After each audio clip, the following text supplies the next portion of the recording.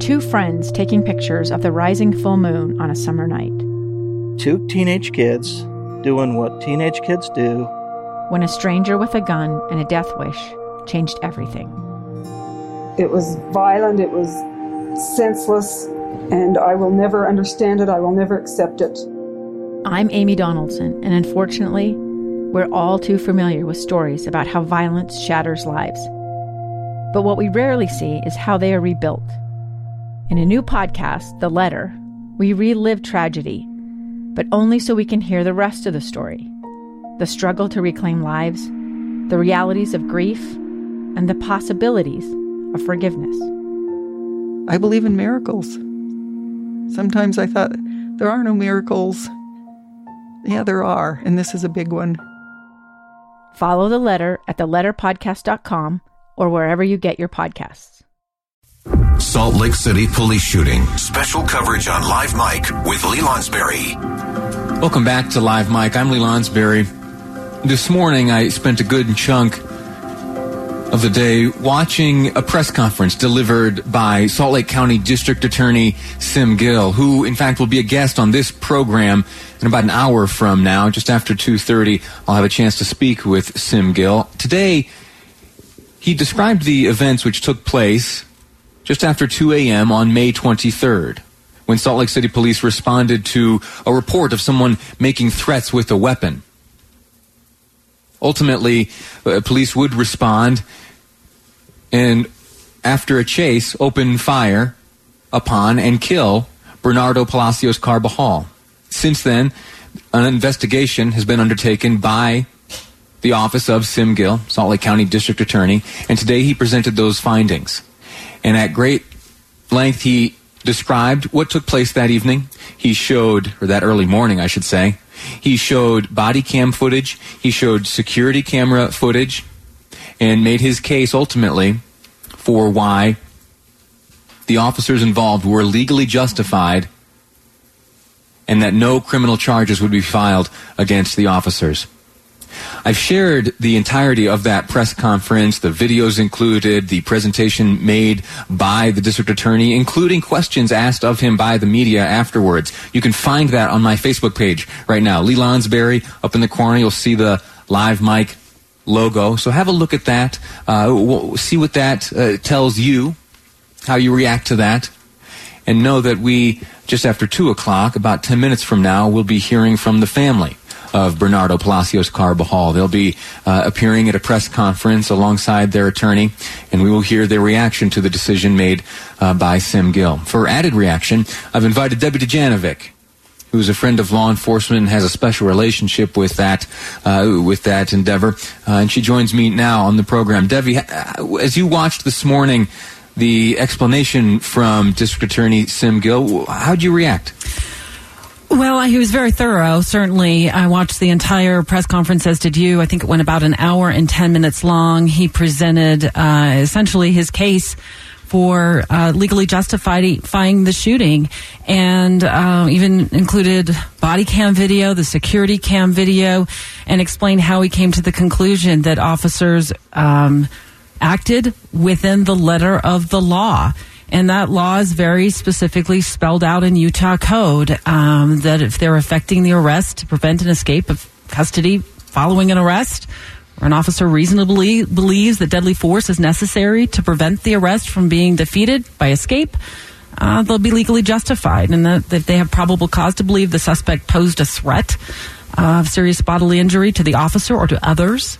And we know now from watching that entire press conference, Lee, that Palacios Carbajal had a gun. He dropped it 3 times. He picked it up. And that eventually, once his body was taken from the scene, that gun was, seen laying on his lower stomach. And so that officers felt a threat, and they actually interviewed with the district attorney's office and said they were fearful of their lives and, in fact, that they may be killed by Palacios Carbajal. Do we see detailed explanations and presentations by the district attorney, either in Salt Lake County or elsewhere, that take as long as this presentation did, that are as detailed and seemingly definitive as we saw today by Sim Gill? One word, yes. This is Sim Gill's M.O., and it has been for years. He presents the evidence. And you may want to ask him this. My assumption is that he's already met with the family and explained to them why he came to this conclusion. He's very thorough in the presentation, and that has in some cases been a rub in the past amongst Gill and officers, particularly officers that he's ended up charging criminally who have been involved in shootings in the past. Now, he does not have a great track record when it comes to prosecution of officers. If I recall correctly, he's prosecuted or attempted to prosecute 3 officers over the course of his term as district attorney, and he's failed 3 times. But in this case, he came to his conclusion and did a press conference within 47 days of the shooting. And I've investigated how long it's taken him in the past. In 2018, when I was an investigative reporter at KSL TV, I looked into his track record because there were complaints that he drags his feet. And in fact, back then, I analyzed 60 officer-involved shootings, and it took him an average of 88 days to come to a decision. This one, he had the press conference today. My calculation is it's been about 47 days since that shooting. Yeah, the shooting took place just after 2 a.m. on May the 23rd, not that long ago. There was an interesting press release put out not long after the press conference hosted by Sim Gill. This comes from Utah's ethnic and racial minority leaders within the Utah legislature. And it reads in part, "We appreciate the Salt Lake County District Attorney's decision to expedite and prioritize the decision. While we have grave concerns about the manner of Bernardo's death, we also recognize that state statute defines what is and is not considered a justifiable killing. Current laws on the books make it highly unlikely that police officer-involved shootings are ever criminally prosecuted, even if they unjustifiably use deadly force." What are we to learn from that? Well, Lee, one of the things I think we also have to remember and talk about is that there was evidence found on Bernardo Palacio's body once he was taken to the medical examiner's office that he had been involved in a robbery of a man at a nightclub who was leaving a nightclub. And in fact, they discovered the man's ID and also $45 and $1 bills on Palacio Carbajal's body. So we have to talk about what led up to this officer-involved shooting.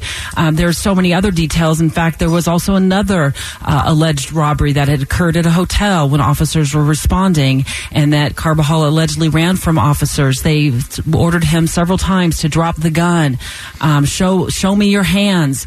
They followed.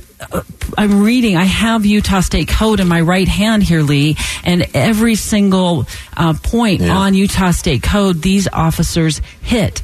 So I think Sim Gill said it very well toward the end of his press conference, and that is this: if we as a community or individual communities and are not satisfied with how state code is written, then there needs to be a further discussion. Everybody sits down at the table and has their say in how it's done. But at this point, this shooting is legally justified under the letter of Utah law.